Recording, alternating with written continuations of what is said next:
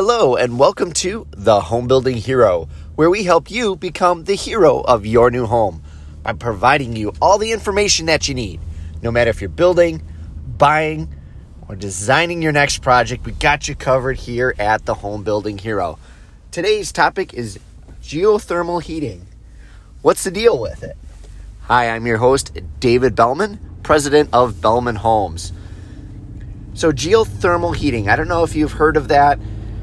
It's a product that people use to heat their home, and we use the energy or the heat in the earth to heat the home. And for a while, this system was really popular. We did quite a few of these, but lately not so much, and I'll explain why. So what I'd like to do in this podcast is talk a little bit about what geothermal heating and cooling is and how it works, and then explain why people aren't using it right now.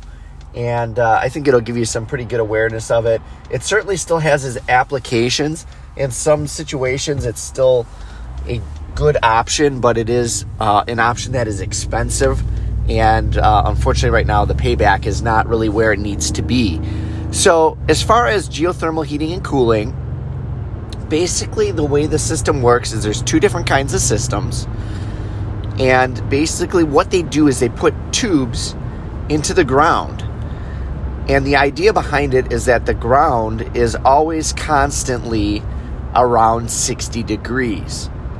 And it's a heat pump system. So what you're going to do is you're going to take and run water through these tubes and then bring that into your home. And then you also have an air handler or a furnace basically that will push that through. So there's heating coils inside the furnace, and you take that air and you blow it up against these tubes that are 60 degrees. And now instead of going from, let's say it's 0 out, instead of going from 0 to 70, you're now only taking the temperature from 60 to 70. So the idea behind it is you're using a lot less energy because the ground is always going to be that constant temperature. And then the same for cooling. When you're going to cool the home, the ground again is 60 degrees in the summer or the winter. So if it's 80 out or 90 out, you've already got 60 degree temperatures that you can pull from. And now, you really, for cooling, is very easy because you're not going to cool your house to 60 degrees. Now, there's two different systems. So when you put in a geothermal system, you can have what's called a vertical loop and a horizontal loop. A vertical loop, they're going to put a well into the ground with these pipes, and they're going to go into the ground probably about 150 feet. And the idea behind it then is you just have this full loop, and you need a certain amount of length of this loop just to get, enough water into the system and get it moving and things like that. So, you can do the vertical system. That is a bit more of an expensive system, but it works on almost any lot. So if you have a city lot that you are building on and you don't have a lot of space, you can put that vertical system in. It's just one penetration in the ground. You certainly should have some space somewhere for that. And you have that system, installed into your home. Now, if you have a bigger lot, like let's say a 2-acre lot, then you would most likely do a horizontal system. Horizontal system, basically what they're going to do is they're going to dig these trenches and put the system in horizontally. And it's a lot cheaper to put that system in, probably about $4,000 cheaper than a traditional vertical loop system. So there is some savings there, but you do have to take up a pretty good sized chunk of your yard to do that. So you need probably at least an acre, if not more, to really effectively pull that off. And you don't want to build anything over that system. And those tubes are going to go into the ground probably about 8 feet or so, 6 to 8 feet. And again, once you get down below that frost line, that ground's going to have that constant temperature, and it's going to allow you to heat and cool your home.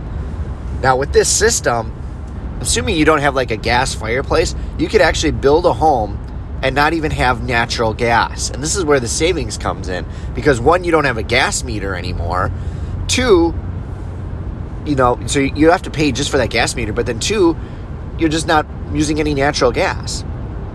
So you're saving money. Now you do need to use electric to run the pump, And one of the other disadvantages of a geothermal system is if you want to change the temperature constantly, it's not a great system for that because you're constantly, pulling from the earth. So you have to actually change the whole flow of the system, and it takes a while for that thing to kick in. So that's the disadvantage of a geothermal system, is it's going to take more time to adjust to temperature changes. So the idea behind a geothermal system is very simple. You set it and you forget it. Like if you want to keep your house 2 or 3 degrees warmer than a normal, conventional forced air system, go for it, because it actually takes more energy to adjust that temperature on a geothermal system. So if you normally set your house at 68 in the winter because you're frugal and you really want to keep it at 72, well, with the geothermal system, set it at 72 and it'll stay that way. The hard part is when you get into the change of seasons, especially in the climate that I'm in here in Wisconsin, when the seasons change, the temperature can fluctuate. So sometimes it's really cold out, and then all of a sudden, the middle of the day, it's getting, maybe 50 out or something, and then all of a sudden it gets back down to freezing temperatures or below freezing. That system is going to need to take a while to kick in. So you don't want to be adjusting the temperature. You don't program a thermostat to go up and down. You just leave it where you want it. And that's a very good thing for the house. If you can keep your house consistently the same temperature, that's actually better for the woodwork. It's better for the drywall. It keeps the humidity level the same in the house constantly. And that is a lot better situation for the home. When you're taking the temperature up and down and up and down again, it is very hard on your, components in the home, and that can cause settling and cracks and all sorts of things. So I've kind of explained the benefits of the system. You can cut out your gas bill, and you can save money with that system, but the problem is right now in 2019, the way things are with gas prices and everything else and electric prices, the payoff on the system is around 30 years. So if you're going to live in that home for sure for 30, 40 years, this is your dream home, forever home, it certainly will work. Or if you're in a situation where you're out in a rural area and you have, LP gas. LP gas is a lot more expensive to run. The geothermal system might be a good option because that's going to cut the pay down probably a good 5, 6, maybe even 7 years. And now it's not so bad. So back, in the Obama era of government, they were doing a lot of incentives for energy efficient building and homes. And so the geothermal system was pretty popular. And the reason it was popular was that there was a very big tax credit.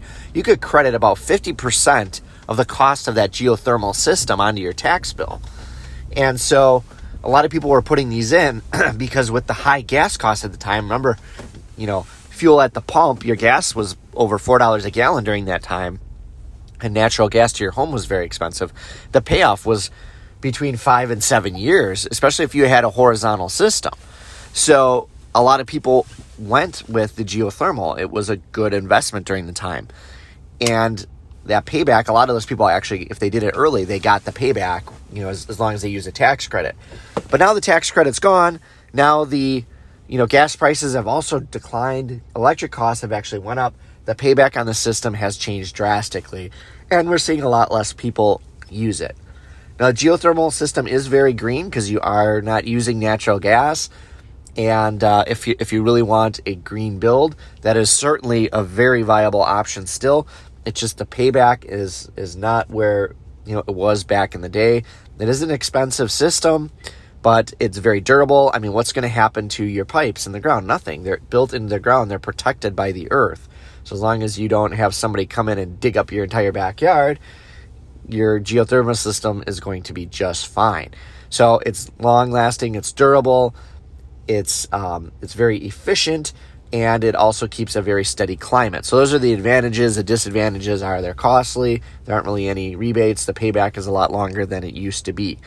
So if you have one of those odd situations where you're out in a rural area and you've got to put LP to heat your home, that would definitely still be an option for you. Or if you really want a green home, maybe you want to achieve net zero, you could put in a geothermal system, put in some solar, and put in a lot of insulation in your home. You could have a net zero home where you're actually not even, using energy anymore. You are maybe even giving energy back to the system. And certainly that is something to consider if that's of interest to you. It's just going to be a lot of investment. And then the last sort of anecdote on geothermal systems that I'm going to add in for you is that geothermal systems, it's hard to get an appraisal on those. So, typically if you're going to put something like that in, you've got to pay out of pocket for that, meaning you can't necessarily put that all on your mortgage and have that at a 5% down payment. That's something that you're going to have to bring in extra dollars for, because there isn't a big track record for geothermal systems on what's available in the market and what it's sold for. So those do have challenges for the appraisal market as well. So if you're already tight on your financing and you want to add this system in, it's probably going to push you over the edge. If you're putting a lot of money down and paying a good portion of cash, it won't be an issue. So those are some of the reasons why geothermal systems haven't been as common lately and why not everyone is putting them in, but it certainly is still a viable option in some cases and can certainly save you some money. And if natural gas prices tend to shoot up in the next few years, that investment and the payoff on it can change drastically. So just be aware of that it's an ever-changing amount. It's a moving target. It's always hard to calculate exactly how much you're going to save on it, but it is a neat system. I put in a lot of them, and in certain circumstances, they work fantastic. So now you know a little bit more about geothermal systems. And of course, if you guys have enjoyed this podcast and want to continue to support the channel, which we really appreciate all the strong support, I ask you to make sure that you have subscribed to the Home Building Hero. Simply go to wherever you're listening to your podcast, search for Home Building Hero, 3 words, and hit subscribe. It's that simple, and you'll get notified every time we drop a new episode. Plus, if you really want to help me out, I'm asking a favor. Please give our episodes a 5-star rating. That helps more people find the program and learn great information about building, buying, and designing their next home. And last but not least, if you want to get more information or check on some of the other episodes that we've dropped, you can also go to our website, homebuildinghero.com. I want to thank each and every one of you for tuning into the Home Building Hero today. I appreciate your strong support, and we'll talk to you guys very soon.